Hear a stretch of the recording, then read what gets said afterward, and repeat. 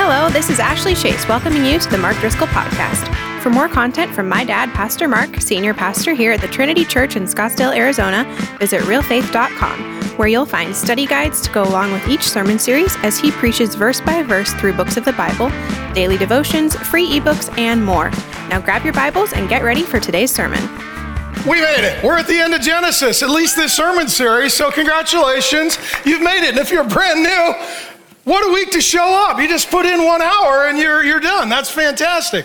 We've been spending the whole year going through the book of Genesis. This is sermon number 32. The longest sermon was 1 hour and 12 minutes. Some of you are wondering, are we going to do that? I'll let you know in 1 hour and 12 minutes. But nonetheless, we've been in the book of Genesis and we've been looking at this amazing book of the Bible. And this is the last sermon in the series. And so if you want to get caught up at realfaith.com, the first 3 study guides are there all the way through the book. We're finishing this one today, and we just debuted the last study guide. So the remainder of Genesis is on the life of Joseph, and it's a 10-part audio series that we're releasing, as well as the study guide, all free at realfaith.com. But today, here's what we're going to do.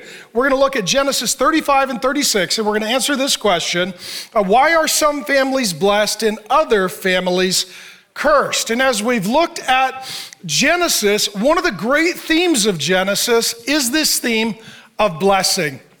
And obviously the opposite of that would be cursing. And so we saw God bless all the way back in Genesis 1. It says that God made people. First thing he does, he blesses him. This is the good news about the character and heart of our God. He likes to bless people. In a lot of religions, you got to earn it. You got to fight God. You got to beg. You got to suffer. Our God likes to bless. Our God longs to bless. Our God continually pours out blessing. And this is his presence and his protection and his provision. This is a life that is made possible by his power. Well, about 400 times in the Bible, it says that God blessed. 80 of those are just in the book of Genesis. More than any other book of the Bible, you could even say a major or the major theme of Genesis is God blessing. And so blessing is what happens when we obey God, when we hear from God and we heed God. Cursing is what happens when we disregard or we disown God. And what you're going to see today is 2 men leave 2 legacies. They live 2 lives. They're twin brothers, Jacob and Esau. And they live 2 lives. One is blessed, the other is cursed. One is a believer, the other is an unbeliever. And they leave 2 legacies. One is blessed and one is cursed. And I want to say this. You're going to see this today. God doesn't curse these people. They curse themselves. Okay, God pours out blessing because he is good. And if you disobey God, he can't bless you because God can't bless which is against him. He can only bless what is for him. And so by choosing to rebel against God, you're walking away from God's blessing and you're cursing your own life. That being said, what we're looking at today is the culmination of everything we've been studying from Genesis 25 all the way up to and through Genesis 36. And that is what happens when a family walks with God in faith. It started with Abraham, the grandfather. Then we looked at Isaac, the son. Today, we're going to look at Jacob, the grandson. What we're looking at is a 3-generational case study and what happens when we walk with God versus don't walk with God, when we live in the place that God blesses or we curse our lives by walking away from the places that God blesses. So what we're going to do, we're going to jump in and we're going to look at blessed families first, cursed families second. We're going to read all of Genesis 35. It's going to take a while. I'm going to go as fast as I can. If you showed up and you think, I hope a middle-aged man with a thick neck reads an old book for a long time, it's your lucky day. Here we go, Genesis 35. Blessed families, here's Jacob's legacy. God said to Jacob, arise and go to Bethel. That means house of God, and dwell there. Make an altar. This is like building a church, worshiping God. This is meeting with God, to the God who appeared to you when you fled from your brother Esau. God's been present in his life for decades. So Jacob said to his household, all of his family, and those who were part of his extended household, and all who were with him, put away the foreign gods that are among you. They're believers, but they've got some bad old habits that they're dragging forward. And purify yourselves and change your garments. Get cleaned up. Then they Then let us arise and go to Bethel so that I may make there an altar to God. I'm going to worship God who answers me in the day of my distress. Here's what he says. This God has always answered my prayers, and I'm going to keep worshiping him. And he's been with me wherever I have gone. That's the goodness of our God. So they gave to Jacob all the foreign gods that they had and the rings that were in their ears. Don't know what that is. Probably some sort of ancient paganism. If you're a man with an earring, take it out just in case. Jacob hid them. Just give you a second. What about the nose ring? Okay, Jacob hid them under the terebinth tree that was near Shechem. And as they journeyed, a terror from God fell upon the cities that were around them. God is present, God is providing, God is protecting. This is God's blessing. So that they did not pursue the sons of Jacob. And Jacob came to Luz, that is Bethel, which is in the land of Canaan, he and all the people who were with him, and they built an altar, so they're going to worship God and have church, called the place El Bethel, which means the God of Bethel, because there God revealed himself to him when he fled his brother. That's where he got saved. That's where he first met God. He goes back to continue to worship God in the place that God met him. And Deborah, and what we're seeing here is the conclusion. There's seasons and cycles in families where one generation starts to pass away and then the next generation starts to replace them. That's what's happening. And Deborah, Rebekah's nurse, died and she was buried under an oak below Bethel. So he called its place Allon Bakuth. God appeared to Jacob again when he came from Padan Aram and blessed him. And God said to him, your name is Jacob, which means trickster or deceiver or con man or politician. No longer, probably shouldn't have said that, shall your name be called Jacob, but Israel, which means wrestles with God. If you're a believer who wrestles with God, you're like, there's things I don't understand, there's things I struggle with, welcome to the Christian life. Israel means he believes in God, but he wrestles with God. He says, that shall be your name. So he called his name Israel. And God said to him, I am God Almighty. There's no God alongside of him. There's no God that is like him. And then he commands again. And God says this throughout Genesis to his people, be fruitful and multiply. God is a pro-life God, and he wants his people to be a pro-life people. A nation and a company of nations shall come from you. Your descendants are going to rule the nations, and kings shall come from your own body. The land that I gave to Abraham and Isaac, I will give to you. We now know this as the promised land, the nation of Israel, named after this man Jacob, whom God changed the name from Jacob to Israel.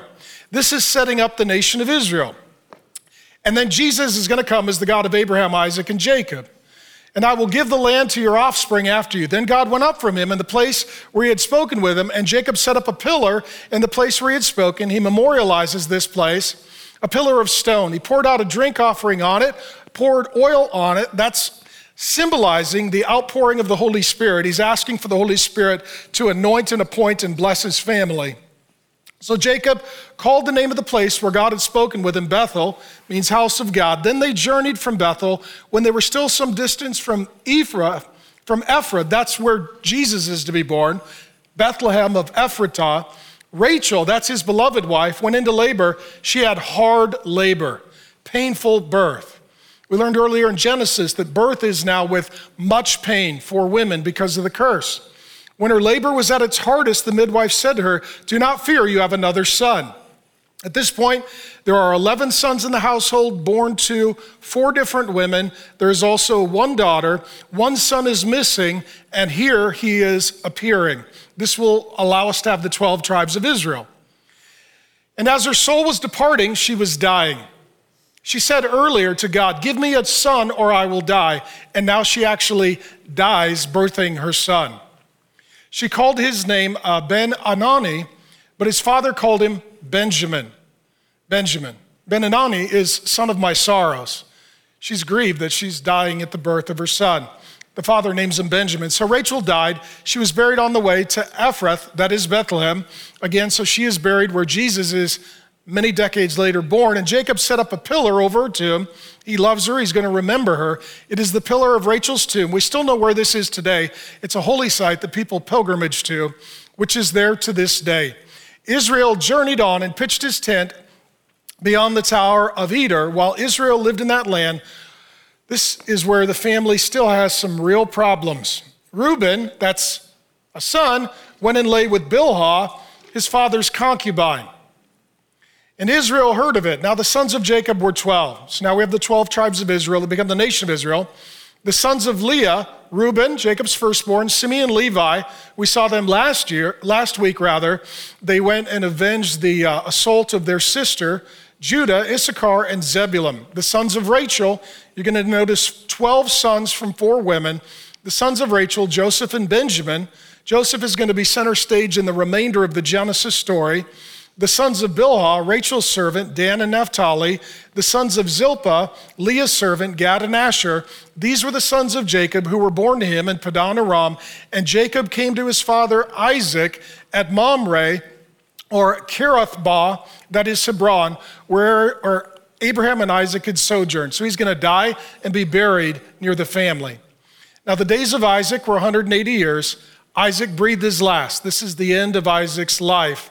He died, was gathered with his people, old and full of days, and his sons, Jacob and Esau, buried him. Here's the big idea. Every one of us lives our life, and at some point, it comes to an end. And then the next generation determines what the legacy of the family will be. We've seen it from Abraham to Isaac, and from Isaac here to Jacob. This is the end of the life of Jacob. This family represents the church, God's people who are not perfect. Okay? For those of you that have been with us, is this a perfect family? No. Like if Jacob were a pastor today, I couldn't even imagine what the internet would be saying about him and his family. First of all, the 4 wives would be a lot to explain, for the healthcare benefits at the church. You're like, yeah, we're going to need a little more. We got 4 wives. Like, that's at least 3 too many. And so this is not a perfect family. It's got a lot of problems. Welcome to a believing family. Okay, some of you need to know that a believing family is not a perfect family. It's a forgiven family, which means that it's a sinning family. Okay? This is not a perfect family, but it's a believing family, and it's a blessed family. It's a blessed family. That being said, are you living in such a way that your life and your legacy can be blessed of God? Okay, so I'm going to pull out of this story 8 questions. Number 1, are you living in God's will in the place that he has called you as he has instructed you? Are you living in God's will? Here what we see, God tells him some chapters earlier, leave Laban, go to Bethel. Finally here, he arrives at Bethel. He is finally in the place that he's supposed to be. Last week, when something horrific happened to his daughter Dinah, he was not yet in that place. He was in the place he wasn't supposed to be. So a lot of people are like, God, why don't you bless me? He's like, well, I'm blessing you if you're over here, but you need to be in the place that I told you to be because my blessing for you is there.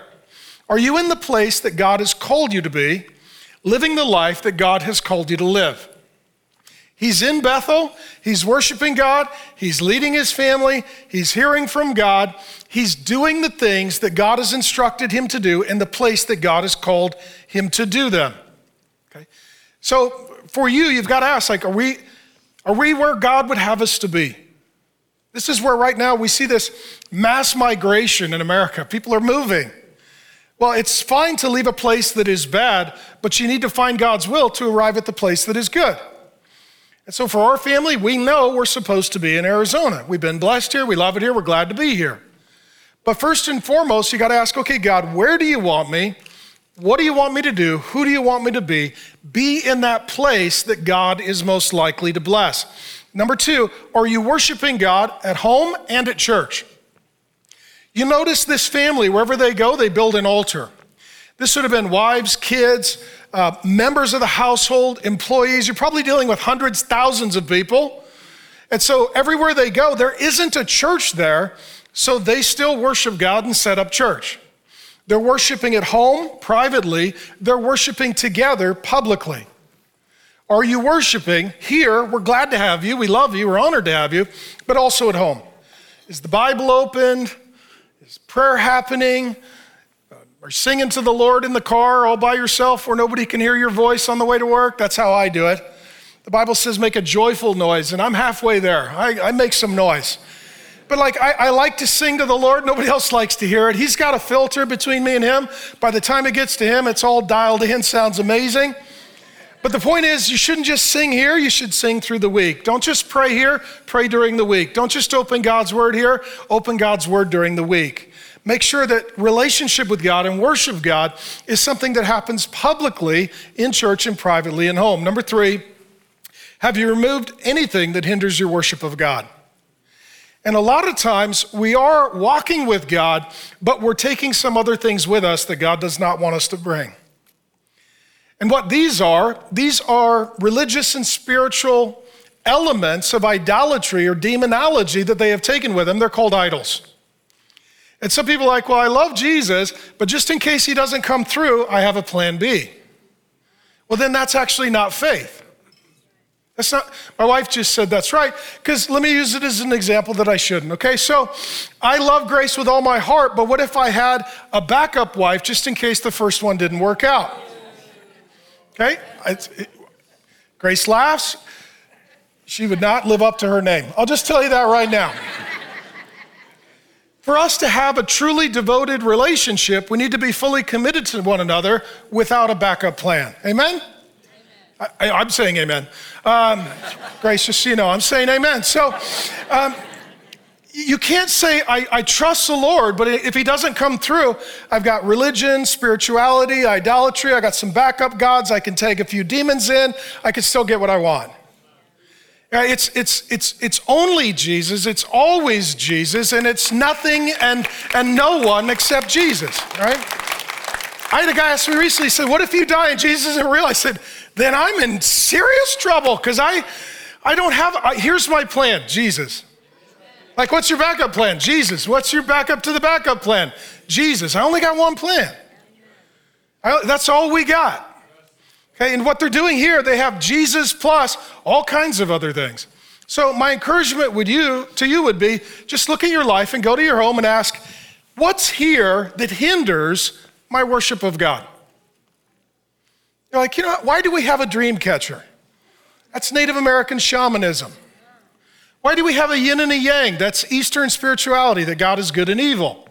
Why did we take stupid rocks from Sedona and put them on the mantle, assuming that they're going to send us energy, right? Why do we do it? They'll just, you know what? Set them all on fire, okay? Just do that. And if you have other religions, if you've got tarot cards, if you've got bad entertainment, if you've got bad habits, if you spend too much time in the liquor cabinet and not enough in the scriptures, just go to your house and ask, you know what? We probably need to get rid of some things because they're hindering our ability to really enjoy a fullness of relationship with God. Okay? Or have a yard sale and make a few bucks. Either way, no, don't do that. But just look at your life, because many of you are newer Christians, and some of you, you're growing and activated in your faith, and maybe some things that you've become accustomed to in your home or in your life or in your schedule or in your budget. Maybe they're things that now you look at them through your relationship with God and ask, is this helping or hindering? And you may not even recognize it previously, but I would say with this family, we could look at them very judgmentally. Oh, I can't believe a believing family would have some things that they need to clean up. Well, welcome to a believing family. And what this indicates to me is they're at a new level of maturity where things that didn't bother them now do. Now do. In addition, living in a place that God blesses, are you trusting God for protection and provision? They're going to Bethel, and there's no guarantee of how it's going to work out. Like, well, is there provision there? We'll have to see. That's where God told us to go. Like when we moved to Arizona, no job, no church, no family, just knew a couple of people, no clue. Everybody's like, what's the plan? I was like, I hope he has one. That's the plan. And just so you know, I'm a planner. How many of you are like me? You're like, I like spreadsheets. I like budgets. I've accepted Excel in my chart. I like to know where I'm going and what I'm doing. And God's like, go. Well, what's going to happen? I'll tell you when you get there. Are you trusting God's provision and his protection? So they're unsure of what they're going to find when they arrive in Bethel. And along the way, their move takes them through enemy territory. People that don't like them and want to hurt them. And what it says is that God sent a terror on those people to protect them. When you and I get to heaven, and I think if the Lord Jesus lets us see our life, I think there's going to be a lot more protection than we are anticipating is happening right now.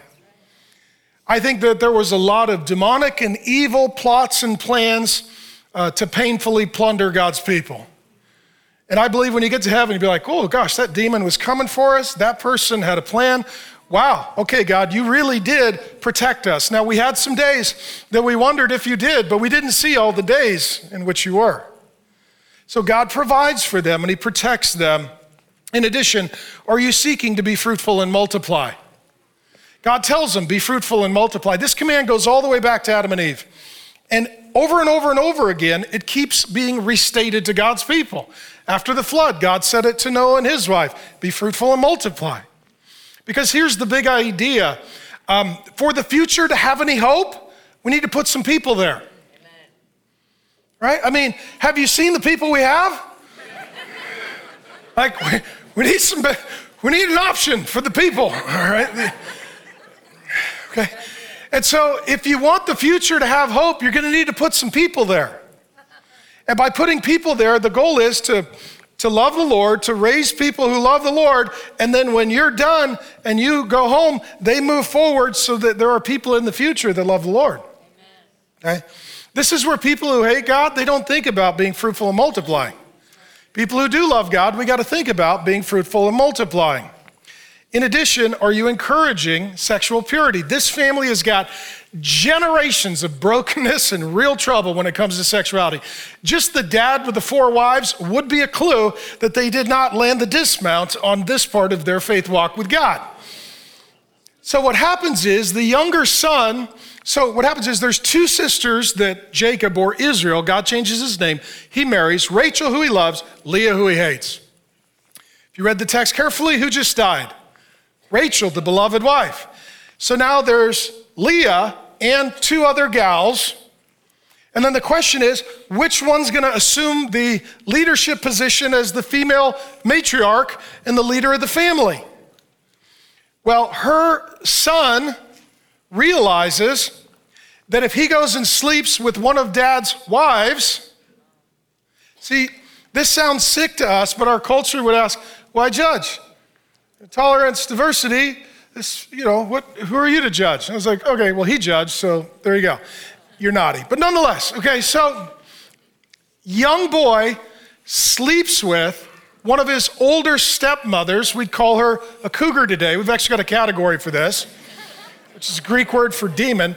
And what happens is he sleeps with her, and what this will do is 2 things. It will remove her as being a candidate to be the preferred wife. The preferred wife, Rachel, is dead. Leah's not loved. There's 2 other women. If the son sleeps with one of those women, well, then she is sort of discarded and dismissed. This allows his mom to finally be honored and respected. I'll just tell you this. If you live in a home where the husband, the father, doesn't respect and cherish the mother, sometimes the children do some despicable things trying to create a scenario where finally she gets some dignity and respect. In addition, I think he's trying to replace his father as head of household. So, is your family practicing sexual purity? There's some profound brokenness here. And a lot of times in a family system, the pains, problems, and perils come through our pants. I just put together a little hip hop run for you. So, Pastor Diddy here. I don't know where that came from. I just kind of felt that.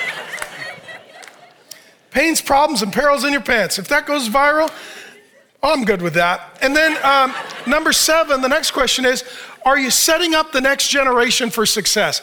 Is Israel or Jacob here, is he doing some things to set the next generation up for success? Yeah. He's moving them to Bethel. God said they need to be there. He's like, okay, then before I die, I got to get them to where God wants them to be so that God can bless. Is he leaving them financial wealth, inheritance, portfolio, assets? Yes. So part of setting the next generation up, it's very practical. And it's very spiritual. Is he worshiping God? Is he praying? Is he teaching them to worship God? He's back to the place that God saved him and spoke to him. He builds an altar. He's like, hey guys, family meeting. This is where God first appeared to me and he spoke to me and he saved me and he's changed my life. And he just told us, every prayer I've answered, God has heard. God's never forsaken me. God's never left me. I've made some real problems, but God has been a real help and savior. Please, please, please don't forget this God. He's the God of your grandpa. He first appeared to Abraham here. He's telling the whole family story. He's setting them up practically and spiritually for success. Here's your wealth and here's your worship. Okay? Someday I'm going to be gone. Know what to do with the wealth, know what to do with the worship. Know what to do with the practical, know what to do with the spiritual. Are you setting up your family, your legacy for success? It's a huge question. This is where God's people, we care about things like investment portfolios and tax burdens and generational transfer of wealth, because God wants us to bless our children's children. Proverbs says a wise man leaves an inheritance to his children's children, and the government keeps trying to take cookies out of the cookie jar every generation. They call it taxes, I call it crime. Why would you punish people who worked or were trying to set up their family for success? But are you trying to bless practically and also spiritually the next generation? And then the question number 8 for this blessed families example is, are you living for King Jesus? He tells them, through you are going to come kings. Through them, these 12 sons, is going to come the nation of Israel. They will have a succession of kings.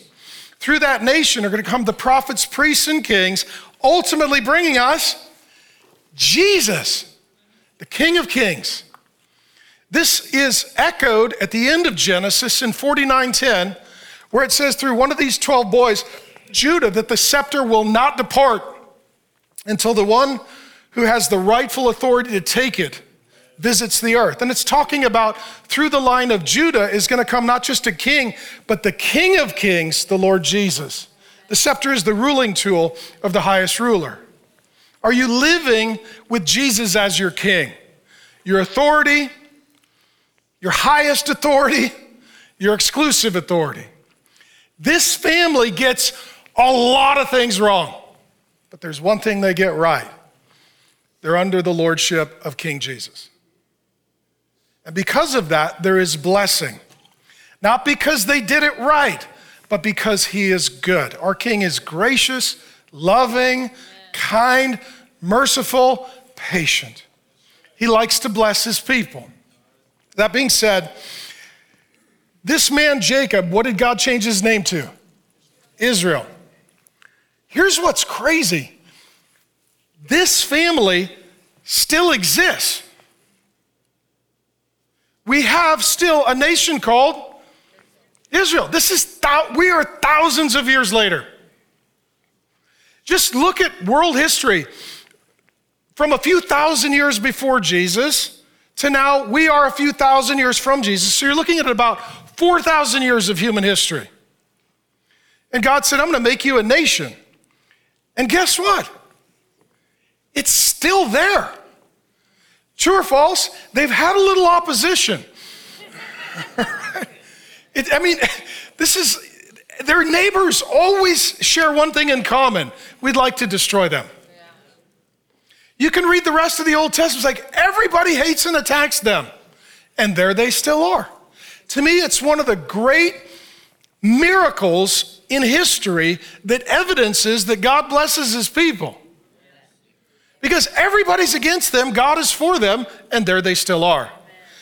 Jerusalem has been the capital of Israel. I looked it up this week. They've been attacked 52 times, besieged 23 times, ransacked 39 times, destroyed and rebuilt 3 times, captured and recaptured 44 times, and they're still there. And that's unbelievable. There's our Jewish friend. Okay, so... But how many of you're like, yeah, there's no way that this family creates a nation that lasts for millennia, small, surrounded by enemies on every side, constantly attacked by guys like Adolf Hitler in World War II, and there they are. here's what happens. God blesses. God protects. God provides. And from this, what we're seeing is that this is, again, not a perfect family, but it's a blessed family. And this family is being told some things that Paul echoes in Colossians and Ephesians in the New Testament. Put some things off, put some things on. He's like, put off your idols, put on the worship of God. Put off living in that city, put on living in this city, right? Put off sexual sin, put on sexual purity. Right? And so they're maturing. They're putting off some things and putting on some things. This would be the question for you. What is God asking you to put off and to put on? Maybe even things that your parents or your grandparents put on, and your family's been wearing it for generations. Like, we're going to put that off because that's not what God wants. We need to put this on because that's what God says. And the blessing here is twofold. So God not only blesses this family, he blesses for thousands of years. Today there are spiritual and physical descendants of this family that are blessed. So let's start with the physical. Who are the physical descendants of this family? The Jewish people. Who are the spiritual descendants blessed through these people? Christians, the church. The biggest movement of any sort or kind in the history of the world. Over 1 billion people on planet Earth today claim to worship the God of Abraham, Isaac, and Jacob, the Lord Jesus Christ. Is this golf? I mean, God, I don't You're like, hey, Jesus blessed the nations. They're like, oh, on the 17th hole, don't interrupt the putter. I don't understand. Okay, so I get paid the same either way, but I am pretty excited that thousands of years later, we're worshiping their same God. His name is Jesus. All right. The dead in Christ rise first. That's this service. Okay, so we looked at the blessed families. Now we're going to look at the cursed families. This is Esau's legacy, his brother, okay? It's a comparison and a contrast. Jacob is like the church. Esau is like the world.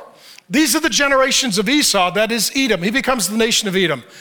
Esau took wives, polygamous, from the Canaanites. These are not the godly people. These are the people who hate the God of the Bible. It broke his mom and dad's heart, we read earlier. Adah, the daughter of Elon the Hittite, Oholibamah, I never saw that. That is a little, I won't say what I'm thinking, but it is interesting. Obama. The daughter of Anah, the daughter of, sorry, I got something in my throat. The daughter of Zibeon, the Hivite, and Basemath. If you're offended, send an email. We got a team standing by to delete it. We have a ministry for you. Ishmael's daughter, the sin of Nebaioth, and Adah bore Esau. Eliphaz, Basmath bore Reuel. These are all his kids and his grandkids. And Oholibamah, you'll never read that the same again, bore Jush, Jelam, and Korah. These are the sons of Esau who were born to him in the land of Canaan. Then Esau took his wives, sons, daughters, all the members of his household, his livestock, all the beasts, all his property that he had acquired in the land of Canaan. He went into a land where? Far away from his brother Jacob. The place where God is, he's getting as far away as he possibly can. For their possessions were too great for them to dwell together. They're both very rich. The land of their sojournings could not support them because of their livestock. So Esau settled in the hill country of Seir. Esau is Edom. I'll explain that in a moment. He becomes the nation of Edom. These are the generations of Esau, the father of the Edomites in the hill country of Seir. I'm not going to read the rest. You can read it for yourself, but it just denotes all of his family history and legacy. Here's the big idea. God knows everyone who's ever lived on planet Earth. He knows them by name. He does. God misses no one.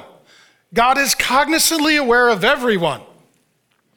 And he knows all of the family members, the children and the grandchildren that descend from Esau. Now, Esau represents the world as juxtaposed with the church. He is the cursed, not the blessed. And again, I want to state this. Does God curse Esau? No. He's healthy, he's rich, he's successful in every sort of natural sense of the word. But he curses himself and he curses his family because he doesn't love God.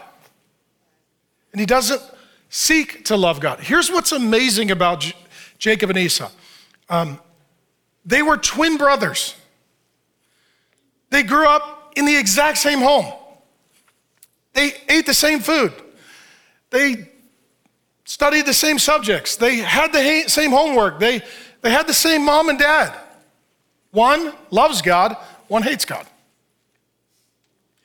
Now, I want to take a burden off of some of you parents, because sometimes what parents are told is, if you don't have a good kid, it means you are a bad parent. Here we see two kids have the same parent. One loves God, one hates God. At some point, you can't save your kids. You can love them, you can pray for them, you could bring them to church, you can answer their questions, you can repent of your sin, but you can't save your kids. That's between them and God. And what's interesting is Esau has had God all over his life, but he doesn't let God into his heart. I'll give you some examples. So, God spoke to Esau. We saw earlier, God told him, don't kill Jacob. I'm going to deal with you. So he knows there's a God. This God has showed up to him. This God has spoken to him. Does he care? No. So he's not an atheist. He's not like, I'm not sure there's a God. Like, I'm sure there is. I just don't care. God speaks to Esau, but Esau never speaks to God. In his whole life, from Genesis 25 to 36, we never see him pray or worship or sing. We never see him say anything to God. In addition, Esau knew believers. He was in relationship with believers, but he never became one. His brother's a believer. His mom and dad are believers. His grandma and grandpa are believers. He doesn't care. You can know who God is, and you can have family and friends who know who God is. And the question is, do you love God? Okay. He doesn't. In addition, Esau was blessed by God, but he never acknowledged God. We saw earlier in Genesis, and we see it here too in the sort of recount of the story, both boys grow up and they are richly blessed. They're healthy, they've got land, massive companies, huge families, significant estates. They need to get lots of distance because all of their livestock and wealth is so great that they need an incredible amount of land just to sustain everything God has given them. God blesses him, but he doesn't bless God.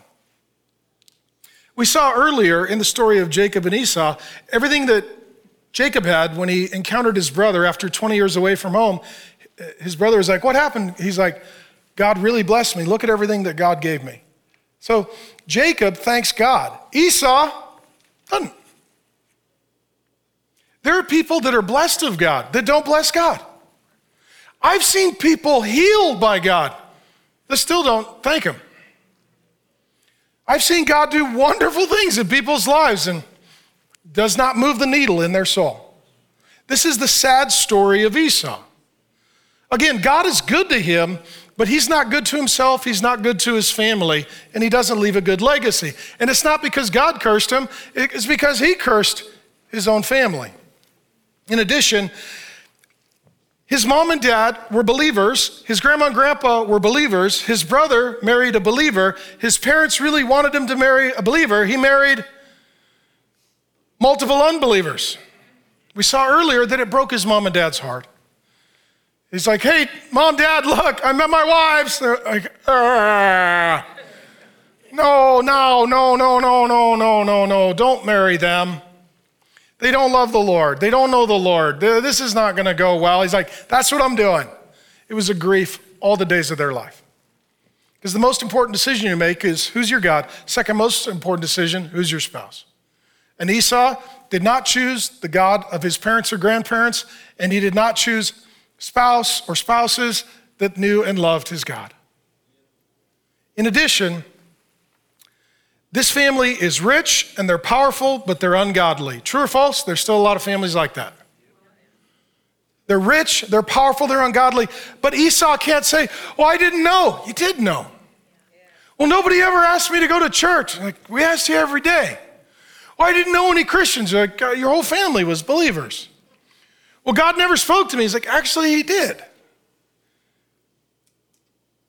Esau is a terrifying example of what happens when God is all over your life, but not in your heart. God is all over his life, but not in his heart. He doesn't know and love the Lord. And it says here that Esau becomes the nation of Edom. Some of this gets lost on us because I'm Irish, right? So we don't have any beef with the Edomites. We just don't. We do with alcohol, but not the Edomites. Right? They've never been against us and caused us a lot of problems. When the Jewish people first read this, they would have realized that from Esau came a bunch of nations that were their neighbors that were opposing them and threatening them and attacking them. And this would make sense. Oh, that's why we have so much conflict with these neighbors. So Esau becomes the nation of Edom. The Edomites join the Syrians in war against David, the descendants of Esau. In addition, there are whole parts of the Old Testament that prophets are warning God's people about the Edomites, who are the kings descended from Esau as promised in Genesis 36. So you've got whole sections of Obadiah, Old Testament prophet, Malachi, and Jeremiah all warning against the Edomites. In addition, one of the sons here, we read it quickly, but one of the descendants who became a king, and he's the son of Esau, he is the father of a group called the Amalekites. You can find these people in the Old Testament. The Amalekites hate God's people. And in the book of Esther, there is a particularly nasty villain named Haman who's trying to destroy God's people, and he is an Amalekite, a descendant of Esau. These boys were fighting in the womb. They fought through their whole life. They got a little peace when they got older, but their descendants picked up the battle. In addition, this battle goes from Jacob and Esau. This is mind melt. Okay?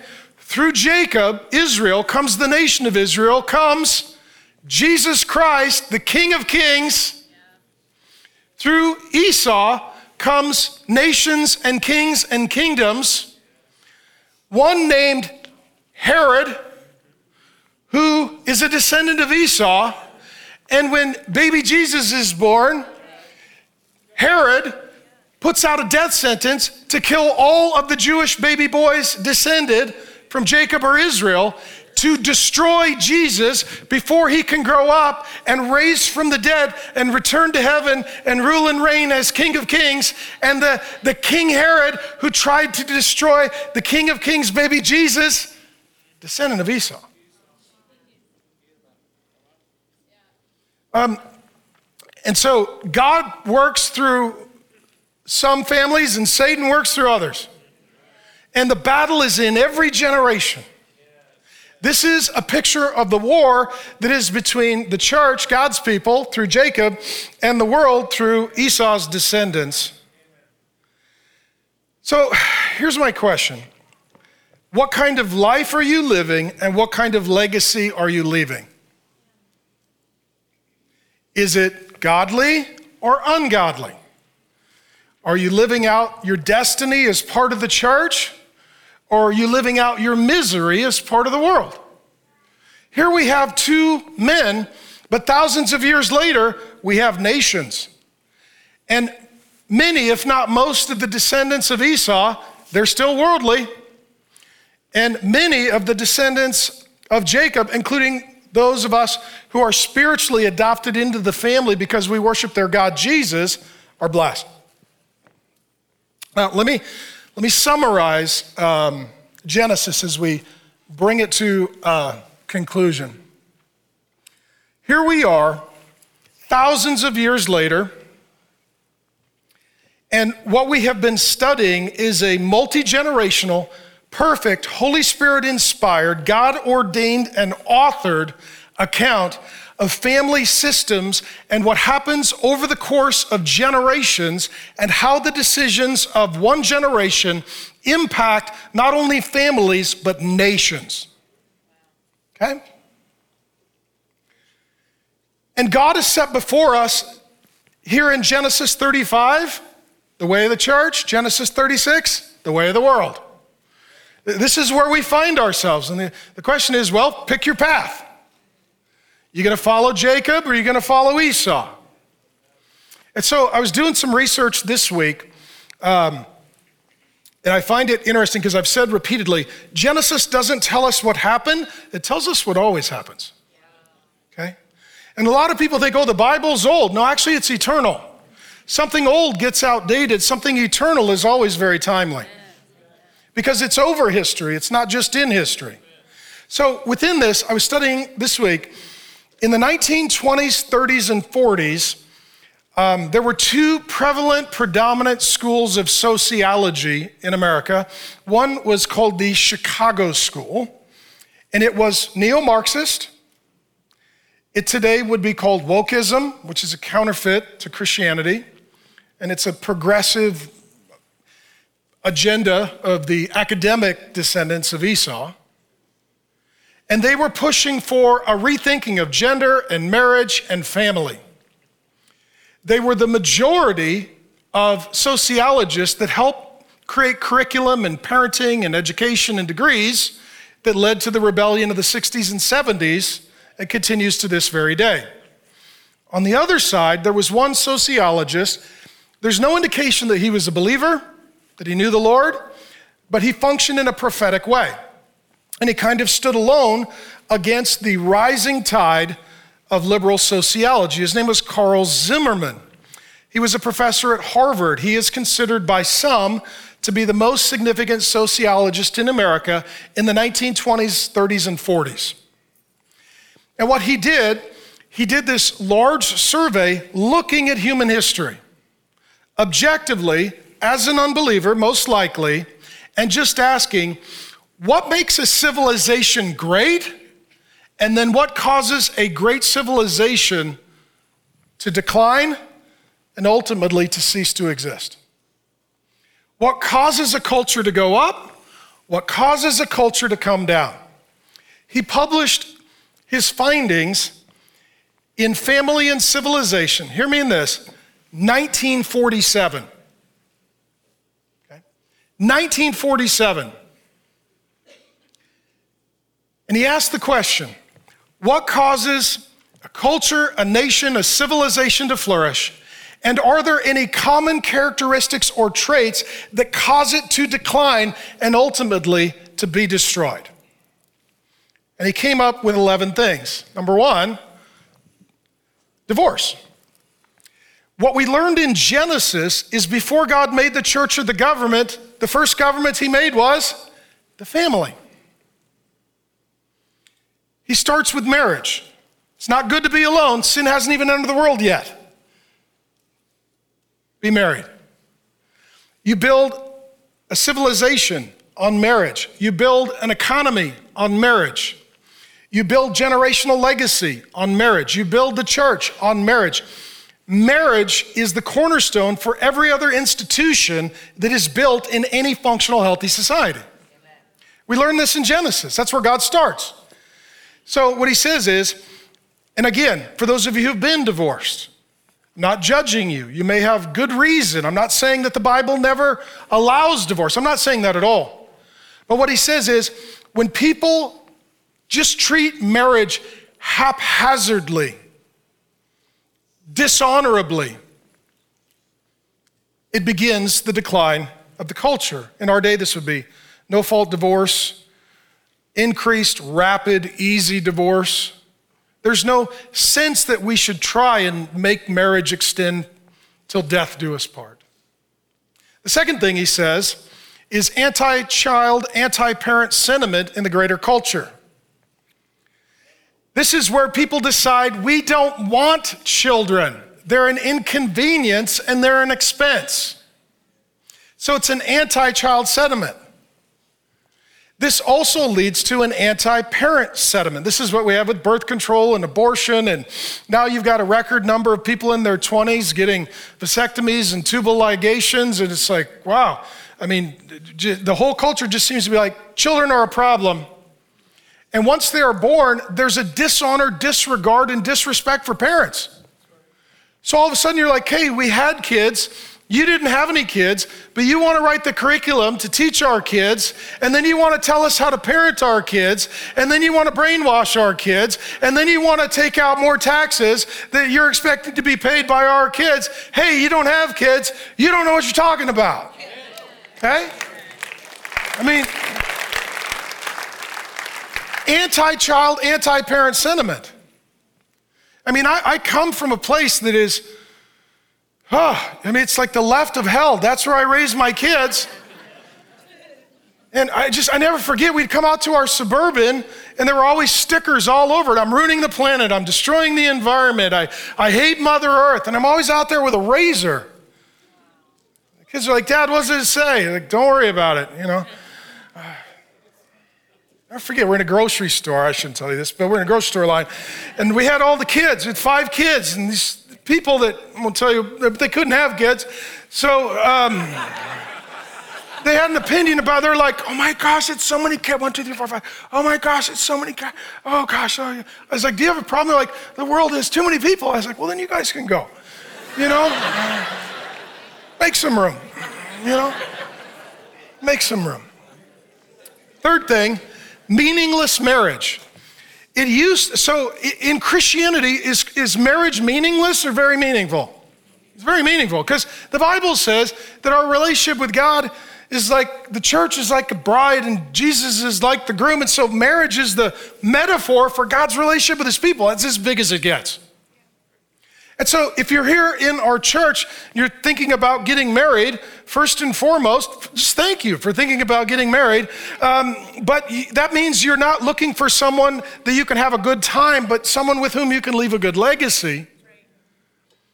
And you're not going to just do the hook up, shack up, and break up. You're going to try to do marriage, which means you're probably not going to rush into a relationship. You're not probably going to put the sexual before the spiritual and emotional. You're probably going to get wise counsel from family or friends. You're going to sign up for a premarital class. You're going to hear what God has to say. You're going to put a wedding on the calendar. You're probably going to put it in a church. A pastor is going to oversee it. He's going to read the Bible, invite the presence of God. You're going to take vows and tell everybody there, please remind us to hold up our vows. See, that's a meaningful marriage. The option is, yeah, we were drunk in Vegas and went through a drive-through. Like, not as meaningful. We just sort of ripped the meaning out of marriage. And even the marriage ceremony used to be a time to remind everyone, like, marriage is meaningful and it matters. And if you're at a marriage ceremony, it's a good time to examine your own marriage. Well, what happens to then? Heroes get villainized in a society in decline. We take people in the past that we used to write history about and we used to honor and thank and maybe even have holidays for, and we just completely rewrite history. We cancel them, we attack them, we name call them, and then we destroy them. All of a sudden, the people that generations looked up to are people that the next generations are to deplore and to cancel. Oh, they were heteronormative. Oh, that guy was tough. He was toxic in his masculinity. Yeah, the women had children, and that's how they oppressed them. All of a sudden, you're like, whoa, we're rewriting all of history. And we're taking all the villains, and we're making them heroes, and we're taking all the heroes, and we're making them villains. And the Bible says, what are those who call good evil, and evil good, and light darkness, and darkness light? But that's what we do. And then, what we come up with, he says, is marriage alternatives. Live together, no need to get married. Have an open marriage, be swingers, practice polygamy. Now have same-sex marriage, lots of alternatives to marriage. Again, I told you, when was this written? 1947. What does it sound like? Today. In addition, he says, these are the three, this will be the trinity of terror. Feminism, narcissism, and hedonism. Feminism was the beginning of eradicating binary gender categories. Right? And we know that oftentimes feminism comes into existence because some men are evil and active and other men are passive. We just saw that in Genesis 35. But feminism is this: we hate men And we don't agree with binary gender categories of male and female. You add to that feminism, he says, also narcissism, which is, I don't care about you, I don't care about anyone, and I don't care about the future. I don't have any kids, so yeah, let's just, hey, give me some money and just tax people in the future because I'm not going to be there and I got no people. Make horrible decisions today because I'm not going to be there tomorrow and I don't have any people that I'm putting there tomorrow, so what do I care? And hedonism. Hey man, it feels good. It's pleasurable. I like it. I get the dopamine hit in my brain. This leads to gluttony. This leads to alcoholism. This leads to drug use and abuse. This leads to sexual perversion and addiction. So we reach a point in society where we're like, well, let's legalize all of that. Well, let's at least tell people it's harmful and self-destructive. Here's what I can tell you about drugs. I've never done drugs, but I've never met a person who has and thinks it benefited their life. I've never met anybody that said, fentanyl really helped. But what we've done now is we've said everybody gets to do whatever feels good, and then what you find is anything that feels good apart from God eventually becomes very painful. The story continues. He says, then the culture trends in general just toward anti-family. The school system, you're like, man, the whole curriculum is anti-marriage and family. Well, that's okay, we'll let our kids be entertained by entertainment. Anti-marriage and family. Well, we'll take them to the park. We can't because everybody's camping there and there's drug needles. You're like, oh gosh. Well, I'll put them on a soccer team. Well, they got to wear a rainbow jersey. You're like, ah. Kids, just stay home. We tried that for 2 years and that didn't work either. So it's just not working. How many of you feel like we're in a place that the culture is just anti-family? The next thing he says is adultery. We just encourage people to stray outside of their marriage covenant. We make it normative and we celebrate it. Commit adultery, swingers, polygamy, open marriage. There's no sense that, we're one flesh in a covenant, consummated, committed, for the sake of honoring God, raising kids, sending people into the future that are a blessing and not a cursing. Instead, it's like sex becomes the new religion. So then this leads to, invariably, he says, 1947, child rebellion. The children just grow up and say, we hate God, we hate authority, and we hate our parents' authority, and we just rebel. And the expectation is every generation is just going to hate their parents and rebel against them and criticize them and self-destruct. It's just assumed. Just watch any programming for early to late teens. All of the advertising, marketing is all appealing to rebellion. I still can't find the product that's like, hey kids, this will help you obey your mother and father. I still can't find that. So then the result is, not shockingly, juvenile delinquency. More people are getting into more trouble more early than any other time in history. Now you've got drugs and crime and addiction. You've got out-of-wedlock childbirth. You've got gangs. You've got violence in the streets. You've got civil disorder. Includes mental health. A lot of people today are young and like, I don't know why I have mental health problems. It's because everything you believe is wrong, and you're fighting against the will of God, and he's not cursing you, but you're cursing yourself. And he can't bless you until you have a change of mind and live a different way. So he said, then it all comes to an end. Here's sort of the bottom of the septic tank. Sexual perversion of every sort and kind is not just tolerated, but celebrated. And it's not just enough to say, well, I disagree, but you can do what you want. I need to repost your hashtag. I need to wave your flag. I need to join your parade. And I just come to the point, I just, why are these people so insecure? We disagree, and I don't care what you think. I don't know why I got to be part of your fan club. 1947, sociologist looks at the history of the world, every culture. What made it work? Marriage, family, parenting, gender. What destroyed it? Marriage, parenting, family, gender. Where are we? We're swirling the drain, America. That's where we're at. That's where we're at. So there's no hope. Good luck. I'll pray for you. No, okay. So here's the good news. We've read in Genesis the answer, in the beginning, God. That's where Genesis starts. You know where you begin? God. Amen. Who's God? Okay. God is Jesus. He's the God of Abraham, Isaac, and Jacob. Start with God. Start your life with God, your identity with God, your day with God, your family with God, your budget with God, your sexuality with God. Start with God. Okay? God. Psychology says you need to understand yourself. The Bible says you need to understand God first, and then he'll help you understand yourself. Get to know God. Then God made us male and female. Crazy. That's like binary gender. And then God made marriage. Okay, I guess it's a thing that God cares about. And they didn't have sex and consummate their relationship till they were married. What a crazy idea. And then they had kids. And then their kids had kids. And this is God's divine design for the world. And it's not perfect because we're not perfect, but God can draw straight lines with crooked sticks. And that's the story of Genesis. So here's the good news. Okay, here's the good news. God has a divine design, and if you will seek to live in his will, you will find that you are enjoying his blessing.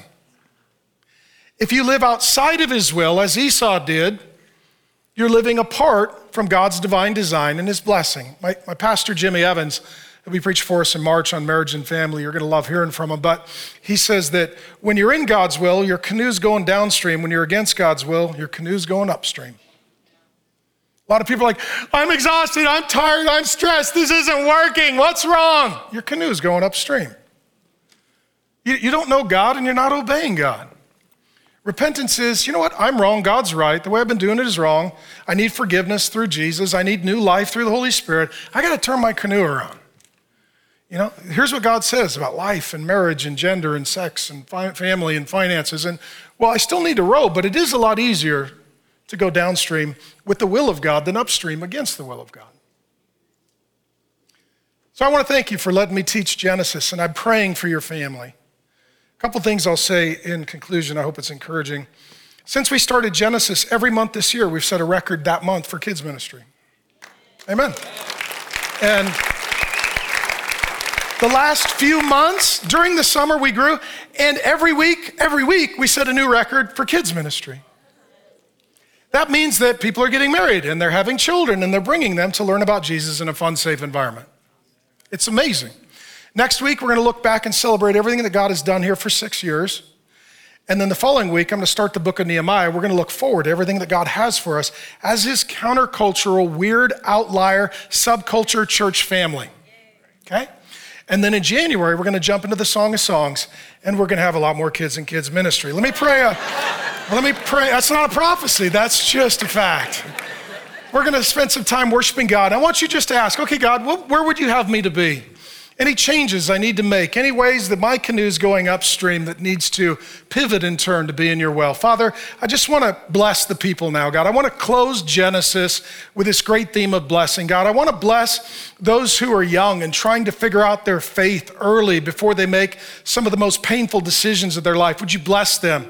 God, for those who are single and they want to marry in a covenant, they want to marry someone who loves and serves the Lord Jesus. God, I pray a blessing over them and the spouse that you would have for them, and that they would come together in the right way at the right time to live according to your divine design. God, I pray for the husbands and wives. Would you pour out a lot of grace on them? Marriage takes a miracle. God, we need your presence to heal our hurts and to lift our burdens and to forgive one another and to dwell in peace. And I pray a blessing over the marriages. And God, for the children, they are a blessing. And so we pray a blessing over the children who are our blessing. We pray that they would know and love and serve the Lord Jesus from a young age, that they would carry forth a legacy of faith into the future. And God, I thank you that thousands of years later, we realize that your word is still true, that your way still works, and that if we'll just come to you and trust in you and obey you and follow you, no matter the bad things we have done, your good overcomes it. No matter the poor decisions that we have chosen, you can override them. And so God, we come to meet with you now. Please speak to this church family and their families. And God, I just pray a blessing over everyone who has given me the honor of teaching him this great book of the Bible. In Jesus' great name, amen. We hope you enjoyed today's sermon. If you want to be a part of getting more Bible teaching out across the world, visit realfaith.com/donate. And for more content like this, visit realfaith.com. Thanks for listening. And remember, it's all about Jesus.